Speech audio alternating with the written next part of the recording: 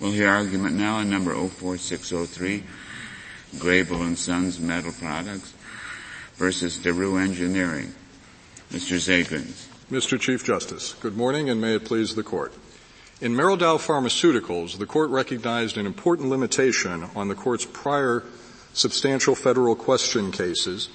The Sixth Circuit should have followed Merrill Dow rather than ignoring it in deciding whether the presence of a federal issue in this Michigan quiet title action properly gave rise to federal question jurisdiction. According to Merrill Dow, any state law claim that alleges a violation of a federal statute as an element of the state law cause of action does not state a claim arising under federal law for Section 1331 purposes. Do you take the view that Merrill Dow somehow just silently overruled about 5 cases dealing with quiet title actions? No, Justice O'Connor, we do not take that position. We take Merrill Dow. That seems to be your position. I mean, I don't think Merrill Dow necessarily had that effect. Agreed. We believe that Merrill Dow's decision can be synthesized with the holdings in those cases that Your Honor is referring to by reference to the nature of the federal interest that's at stake and the role that Congress plays.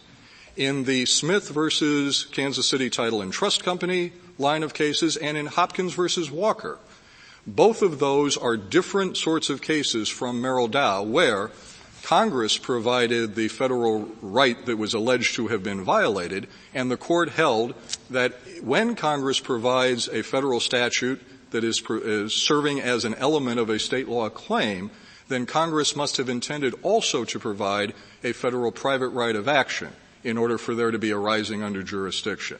Well, haven't we got something equally different here? The issue here, as I understand it, is not litigation of a state law claim, but a claim under federal law with respect to the passage of title when property is taken for taxes. And as I understand the original plaintiff's claim, it simply is that if he's right, under federal law, he is entitled to a declaration that the property is still his. If he's wrong, the other side is entitled to property. But the issue is a federal issue, and the only way the state has a role in it is that the state provides a mechanism, a quiet title action, analogous maybe to 1983, for getting it into a state court. So it seems to me that the issue is a federal issue, not, as in Merrill Dow, a state cause of action that incorporates by reference a federal standard. Justice Souter, I agree that it is a federal issue. I disagree with respect that it's different from Merrill Dow because in both that case and this quiet title action under Michigan law, the alleged federal issue is one element that needs to be alleged and proved in order to make out the state law claim. Yeah, but I guess that's where we're parting company. I don't see that there is a state law claim as distinct from a state law procedure for trying that claim in a state court.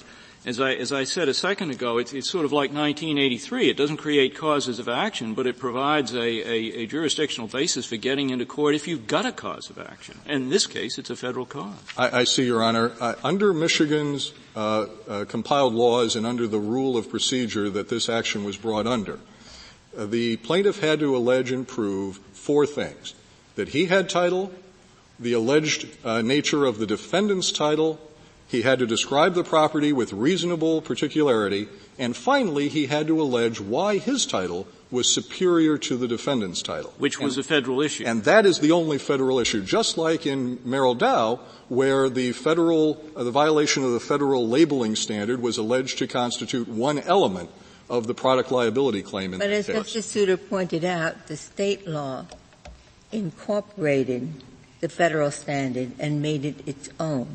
Here you have the federal tax sale and a very strong federal interest, which was lacking in Merrill Dow. Justice Stevens said that.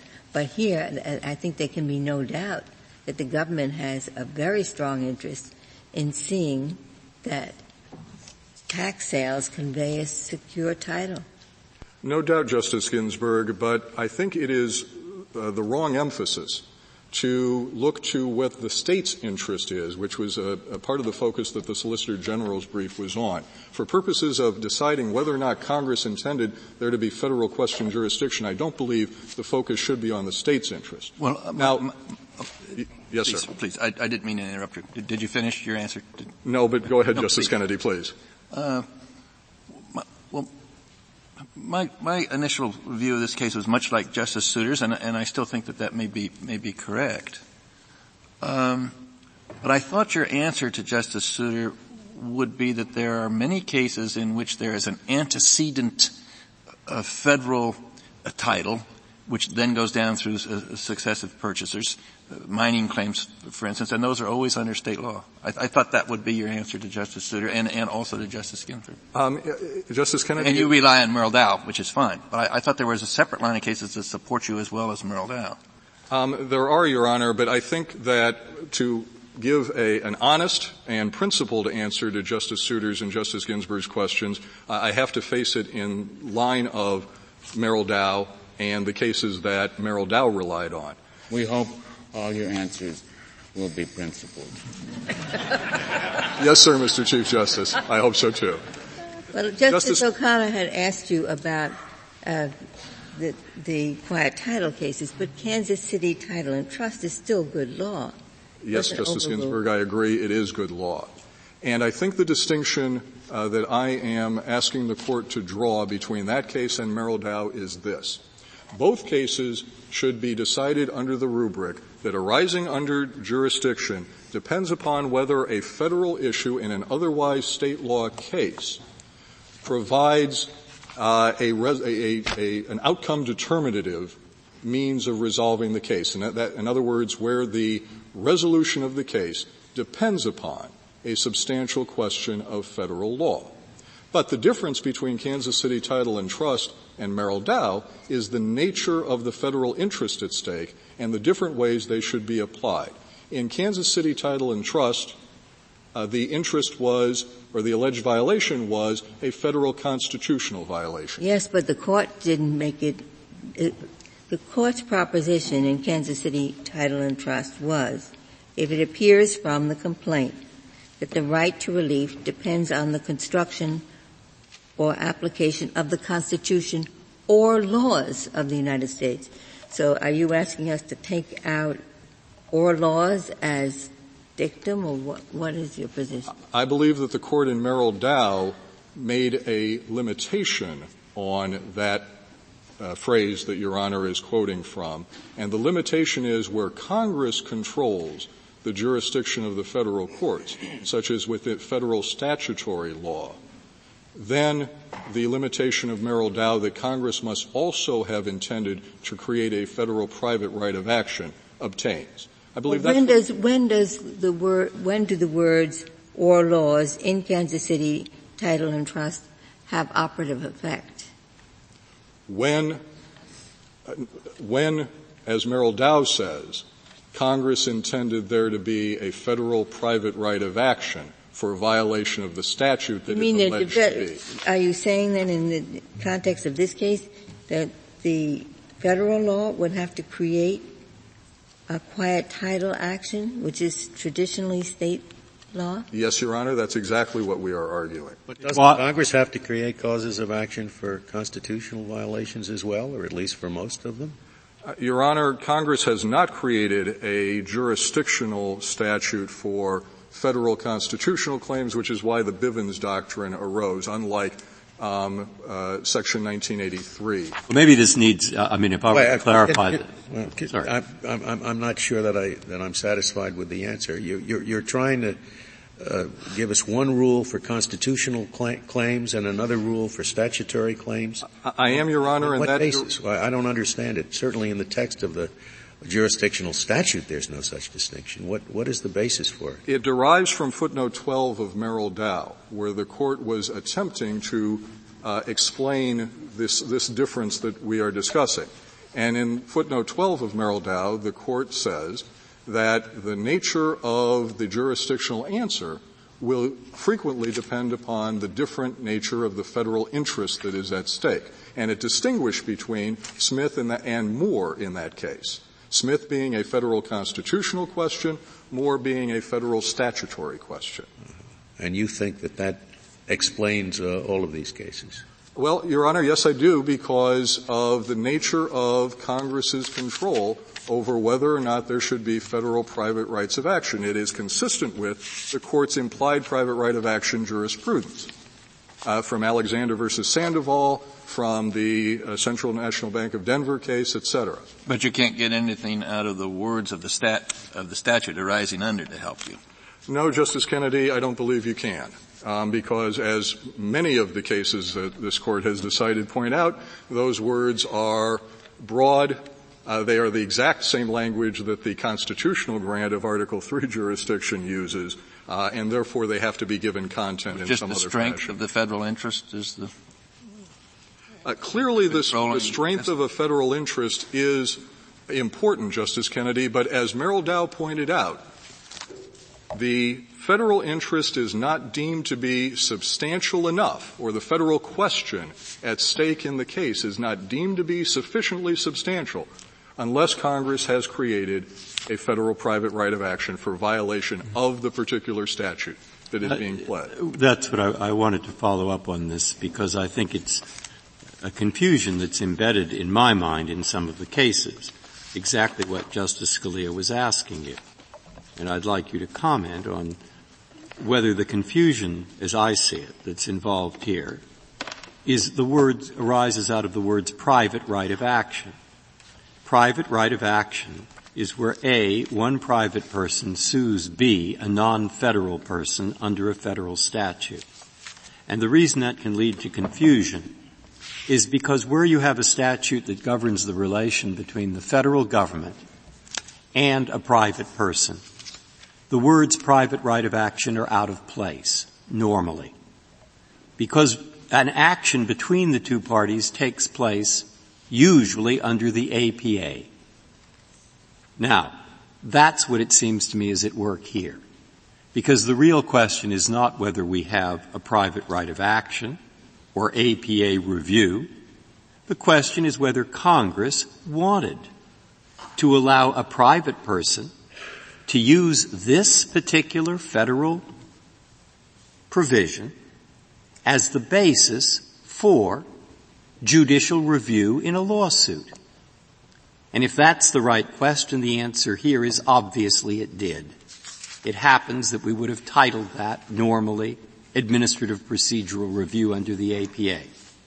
But whether you call it private right of action or you call it APA review is beside the point. In Merrill Dow, Congress did not want actions to come into a court under the statute there at issue. In this case, Congress doesn't mind at all. In fact, it expects actions to come into court under this statute. I'd like you to comment on that thought. Justice Breyer, I disagree with the premise of that thought. Congress in Section 7433 did provide what I would like to call a federal private right of action. It's an action by a private party against the government, not another private party, for damages in the event the government violates federal law in the tax collection process. What Congress did not do, and the Solicitor General concedes it did not do, is create a federal private right of action for quiet title claims in disputes between two private parties. How did Congress, surely Congress did not expect any pronouncement of title by the federal government to be immune from challenge by private individuals. If Congress did not anticipate that a wrongful assertion of title through the federal government could be challenged by a state action of this sort to clear title, how did Congress expect it ever to be challenged? I mean, I can't imagine how else you would attack somebody who claims that he has federal title. You would bring, Your Honor, a state quiet title action, as Grable did in Michigan court, and allege as the basis for the superiority of plaintiff's title in that case the violation of federal statute by the federal agents. And therefore, the purchaser at this federal tax sale, Darue Engineering in this case, does not have superior title. Which is how does that differ from what happened here? That's exactly what happened here. That's exactly what happened here. What differs, Your Honor. And is that not precisely what Congress expected? Did not Congress, in fact, approve this manner of challenging the asserted federal title? I think without question, Your Honor, what Congress, we are arguing, did not approve is the removal of that state law quiet title action to federal court under a rising under jurisdiction merely because of the presence of a federal issue as an element of the state law claim. Well, I think you have to acknowledge there are at least three situations then. Number one, where Congress did not create a federal cause of action and did not expect that the states would create a cause of action to vindicate or challenge the asserted federal interest. Number two, where Congress did create a federal cause of action. And number three, falling between the two, where Congress did not create a federal cause of action, but in the nature of things must have anticipated that there would be state causes of action resting upon the federal claim. Yes, I agree, Your Honor. And in Merrill Dow, the court held that in those middle cases. Why was that a middle case? Why was that a middle case? Because in Merrill Dow, the state of Ohio had product liability tort law. But Congress would not have necessarily anticipated that the states would glom onto a federal criterion for purposes of their state tort law. Whereas here, Congress must have anticipated that quiet title actions of this sort would be brought. Your Honor, when Congress enacted the Federal Food, Drug, and Cosmetic Act and did not provide a federal cause of action for it and yet laid out federal standards of conduct for labeling of drugs like Bendectin in that case, Congress must have understood that without it creating a federal private right of action, the states, state product liability law, state inadequate warning law would subsume claims for a violation of that federal standard. That's the difference. The state in Merrill Dow chose to adopt those federal standards. It was a choice. I don't think a state has the prerogative to ignore the effect of a federal tax sale. This is not a matter of state choice, and that, it seems to me, is the large difference between the two cases. One where the state chooses to recognize federal standards when it doesn't have to. And here, there's no question that the federal law governs the security of this title. It's not an option for the state to ignore it. Justice Ginsburg, that's an argument that appears in the Solicitor General's brief as well. And I believe that the Solicitor General's focus on a difference in state interests is misplaced when one is dealing with federal jurisdictional principles. Instead, I think the focus should be on the expression of the federal interest. And the best expression of the federal interest at stake is congressional intent when one is dealing with acts of Congress, federal statutory law. Right. Except you sort of abandon that for constitutional questions for some inexplicable reason. Well, Justice Scalia, No, it's an inexplicable reason to distinguish other earlier cases. That's exactly right. That's exactly right. To try to reconcile, to try to not have to argue that, as Justice O'Connor's initial question to me supposed, that all of that prior case law prior to Franchise Tax Board and Merrill Dow somehow would go out the window sub silentio. And that's not what we are arguing. You are proposing one way to reconcile Kansas City. You say, well, that's a constitutional claim. But why isn't it at least as good a reconciliation to say, once you go through, there's a federal claim, there's a federal question that's dispositive of this case, and you agree that that's so here. The whole thing turns on the meaning and effect of that notice provision.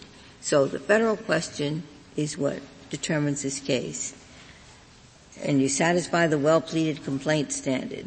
Then at that point, when you satisfy the basic Kansas City title and trust provisions, then to see which way it should swing, why isn't it appropriate to say, is this a case where the state has a large interest and the federal interest is not significant? Or, on the other hand, is it a case where there is a large federal interest in seeing how this comes out? Because, Justice Ginsburg, I think the focus is on the substantiality of the federal question, and that's where the difference between the two situations you are positing lies. With constitutional claims, they are almost always substantial federal questions.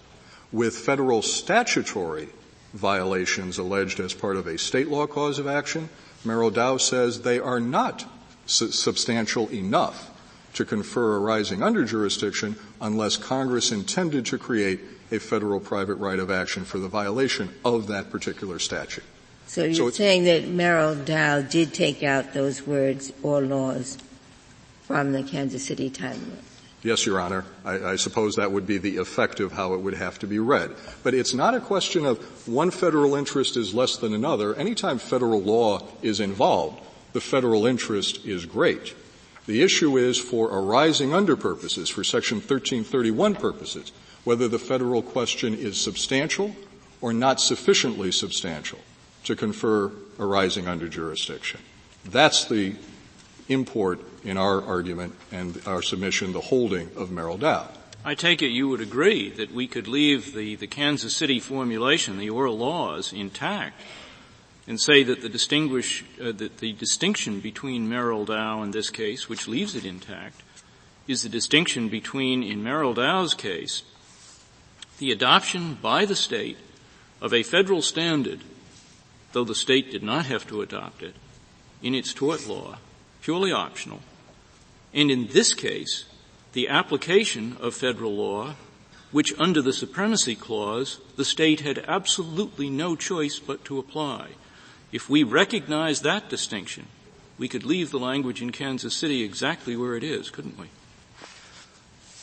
No, Justice Souter, I don't think you could, because I think to do that would federalize a great many state law causes of action that just happen to have as an element of them a violation of some federal law that, due to the Supremacy Clause, the states would of course be obliged to enforce. What are the sort of the horribles that you have in mind? An example would be any time a tax preparer makes a mistake of federal income tax law in preparing a return for a client.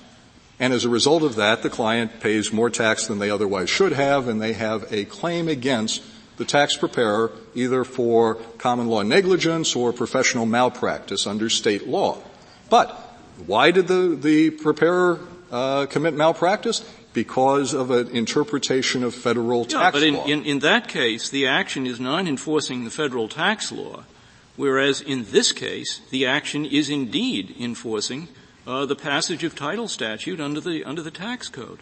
The tax code, section 6338B, specifically provides that title passes under state law, not under federal law. The only issue of federal law But federal law is determinative. The only issue of federal law here that is determinative is whether or not the agents gave proper notice of the seizure. And interestingly, Justice Ginsburg made reference to the well-pleaded complaint rule. There is a secondary issue in this case, and that is that the disputed issue of federal law was not part of the well-pleaded complaint. There is no dispute that the IRS failed to give the statutorily required notice of personal notice. Wasn't that in the pleading? It was indeed, Your Honor. In the complaint that they failed to do it. That is undisputed. The defendant concedes it, the government concedes it. What was disputed was that there's a different statute. But the well-pleaded complaint doesn't say it has to be a disputed allegation. It says it must be. You couldn't state the claim without having the federal law in the complaint. Agreed, Your Honor. But some of the cases suggest that the issue of federal law, in order to be deemed substantial, must be one that is in good faith disputed. That is to say, undisputed issues of federal law are not substantial enough by themselves to confer federal question jurisdiction. So I point out that the disputed federal issue from a different statute, 6339B2, is in the nature of a defense that Darue asserted, notwithstanding the lack of strict compliance with the notice provision. 6339B2 allows substantial compliance. I know you want to reserve your time. Just one quick thing. The government makes the distinction between an action to remove a crowd on title and an action for possession.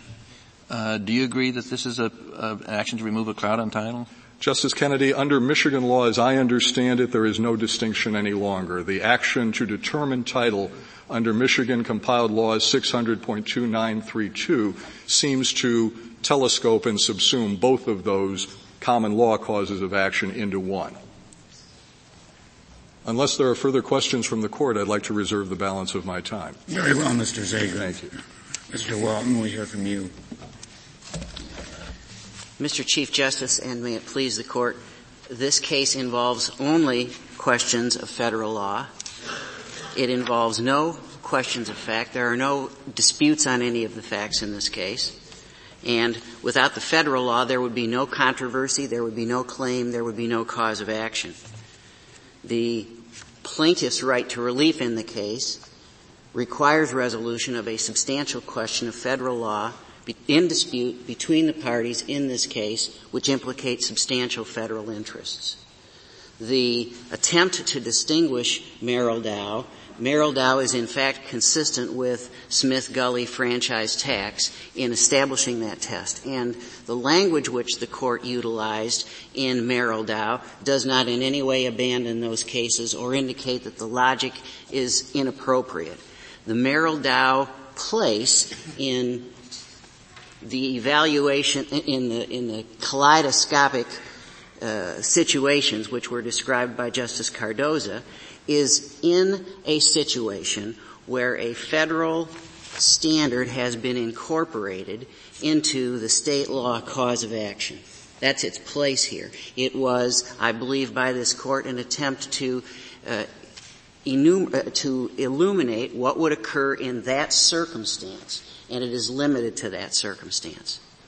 And the question which is set forth at the beginning in Merrill Dow about the incorporation, and I'm at page 805, the question presented is whether the incorporation of a federal standard in a state law cause of action, when Congress intended there be no federal private action for violations of that federal standard, makes one arising under the Constitution, laws, or treaties of the United States, all three.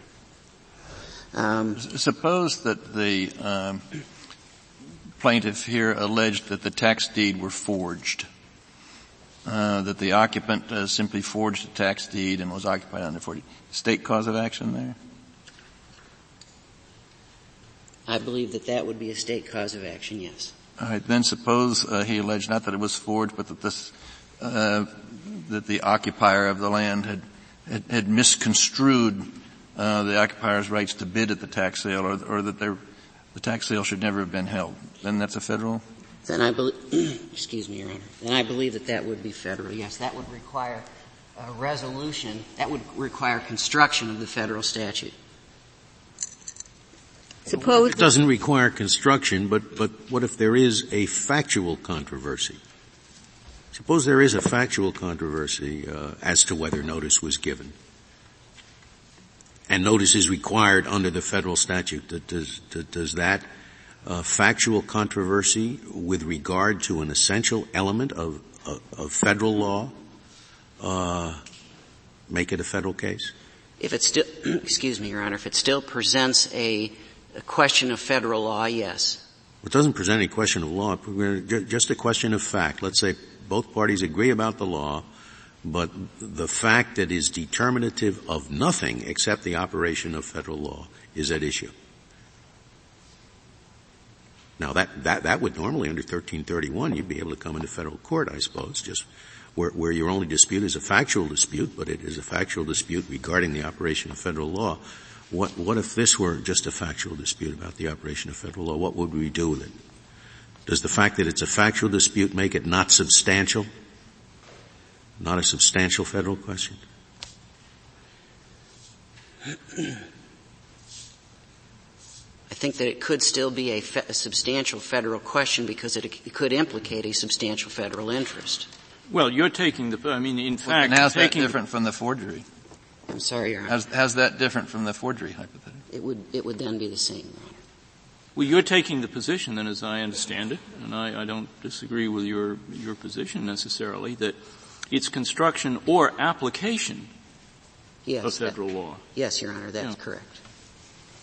Suppose there was an issue in this case about the plaintiff in the quiet title action having waited too long. I think here it was 6 years after. So suppose there was a defense of laches under state law. That could be an issue in an action in this format, quiet title action, which would be governed by state law. Isn't that so? It would, Your Honor. So that case wouldn't be removable then if the defense is laches? Excuse me, Your Honor. Yes? I believe that it could be removable because it could still involve the application of the federal law. But you might never get to the federal law if the determination is 6 years is too long to wait to bring a suit like this. So then you would remove and you could have an outcome based solely on state law in the federal court. You'd have a state claim. The issue that divides the parties is how long is too long, and the court decides the case on that basis and never gets to the federal question. I see, Your Honor, yes. So if laches is pleaded as a defense, then it's not removable? But don't you, Your Honor, I'm not certain. I'm sorry, I'm not certain. I believe that it could be removable still utilizing the application of the federal law to that circumstance, even in the factual dispute. Well, at what point do you remove the case? I'm sorry, I don't understand the question, Your Honor. A complaint is filed in state court, and you are the defendant, and you want to remove that case to federal court. Yes, Your Honor. How much time do you have to remove? Would it be in advance of your answer? Yes, Your Honor, it would. So that in my case you would remove on the basis of the complaint before you put in your answer, and I think you're in. Yes. And then you could get into the federal court, and the answer could be laches, and you're in the federal court, and the only question that's decided is the state law question. Yes, Your Honor.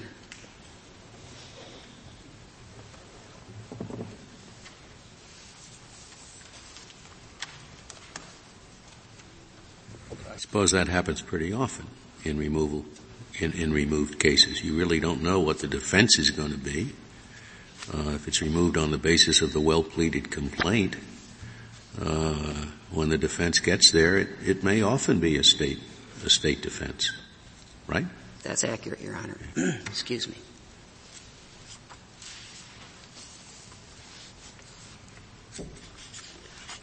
If there are no additional questions, thank you. Very well, Mr. Walton. Mr. Gornstein, we'll hear from you.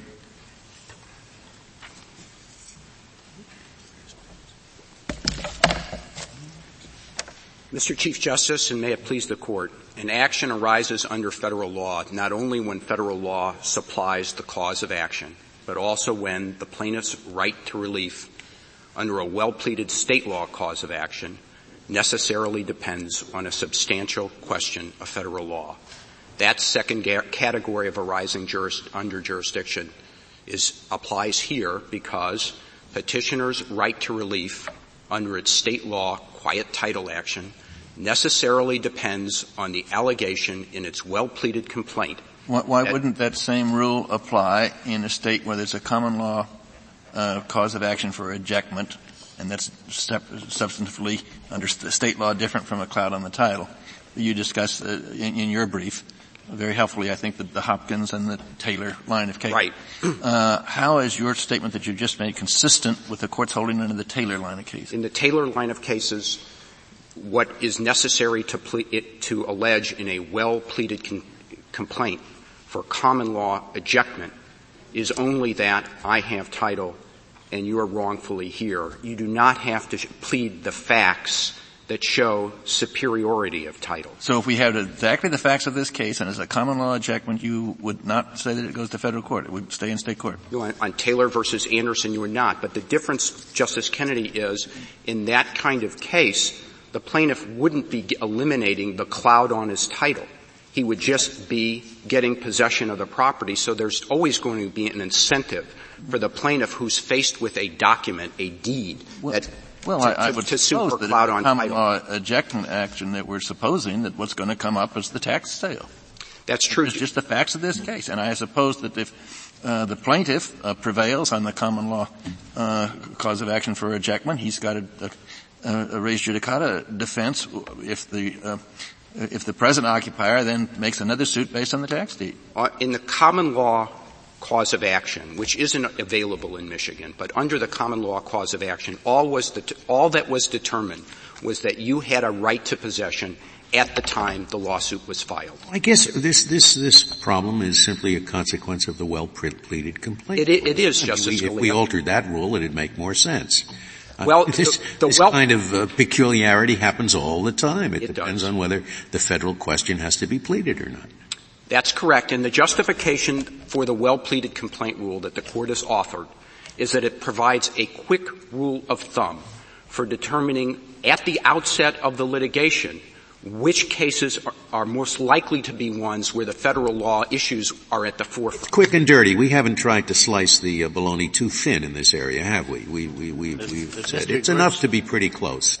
But the way you stated the rule, if I heard you correctly, you're contending that Merrill Dow was incorrectly decided. No, because Merrill Dow did not involve a substantial question of federal law, and that was part of the test that I announced. And the difference between this case and Merrill Dow is twofold. First, this case falls within the Hopkins line of cases, and second, the role of federal law in Merrill Dow is completely different than it was in this case and in the Hopkins line of cases. What was going on in Merrill Dow is that the state adopted a federal standard as presumptive evidence of state law negligence. And when a state adopts a federal standard into its own state law standard, the action remains one that is fundamentally state law in character. So the federal question in the case is not regarded as substantial. But here, the situation is entirely different. We do occasionally review that kind of a decision here. You do, Mr. Chief Justice, and the court in Merrill Dow drew a distinction between what is substantial enough of a federal question to trigger a rising under jurisdiction as an original matter and what is substantial enough of a federal question to obtain this court's review.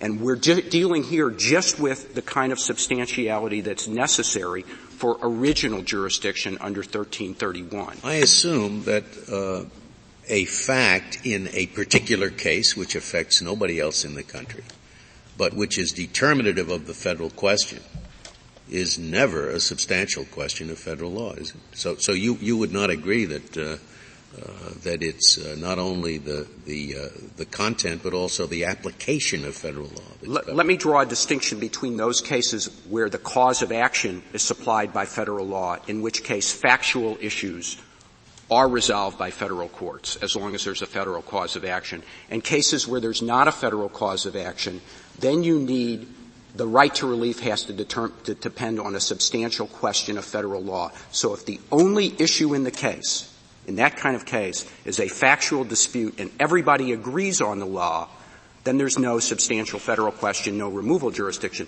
But if the right to relief depends on federal law and the meaning of federal law, and there's also a factual issue in the case, that would be removable.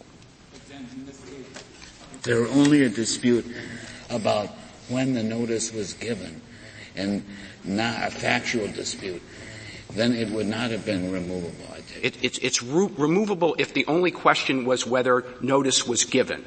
But if the question is, was sufficient notice given such as to transfer title under federal law, then that's removable. That's a very sliced bologna, very thin. Well, Mr. Chief Justice, that slices the bologna the way this Court's cases have sliced the bologna.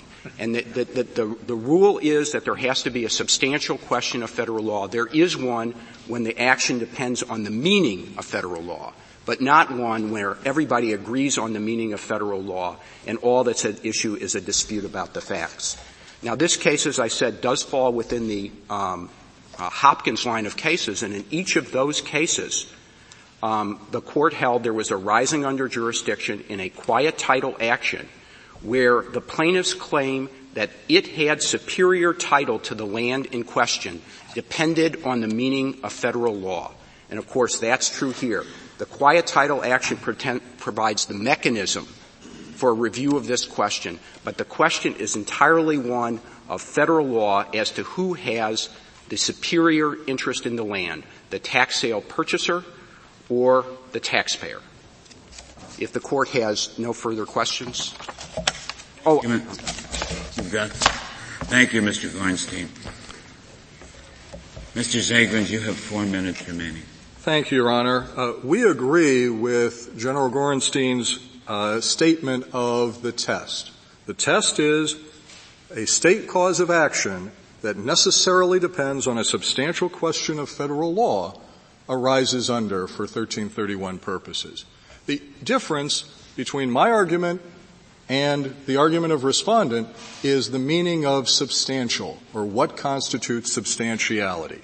And in Merrill Dow, the Court held for all federal statutory purposes, the federal law is not substantial enough to confer a rising under jurisdiction unless Congress created a private remedy along with the statute.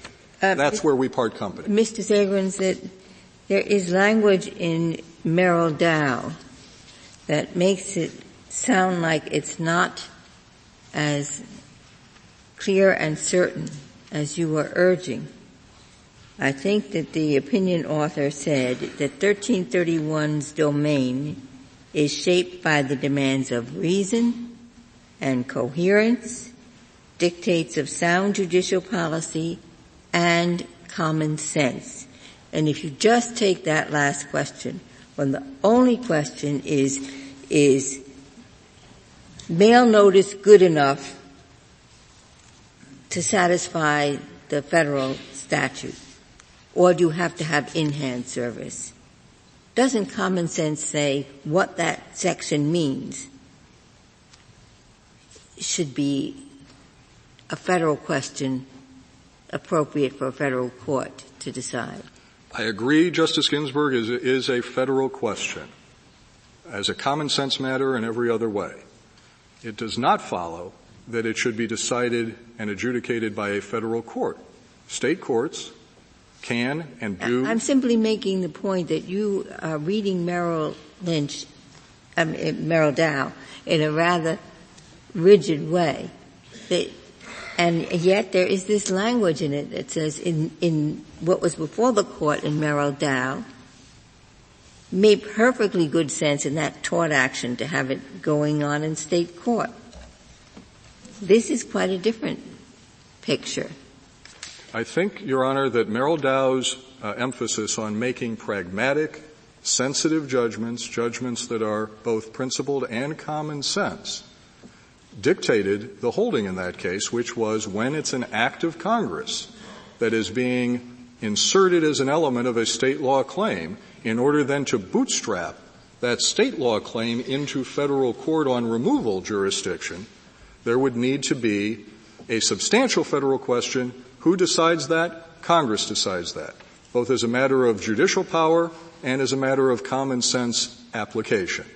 And that's the distinction, by the way, with the Hopkins line of cases. I don't believe that the Hopkins line is any different from the Smith versus Kansas City Title and Trust line in terms of this emphasis on necessarily depending on a substantial question of federal law. The difference in Hopkins is that those were competing federal land claims. The only thing in the case was federal law. Both sides took their entitlement to the property from federal mining law. And the federal issues in that case either were exclusive of all the legal issues or so overwhelmingly predominated over the state law issues that was the result in those cases. There was no state law issue in this case, that the whole thing turned on what kind of notice was sufficient to convey title. There are many state law issues in this case, Your Honor, in terms of the state quiet title action. The only disputed issue, and the issue that the respondent says the state law claim necessarily depends for its resolution, is this disputed issue of federal law over the notice. Thank you, Mr. Segments. Thank you. The case is submitted. We'll hear arguments.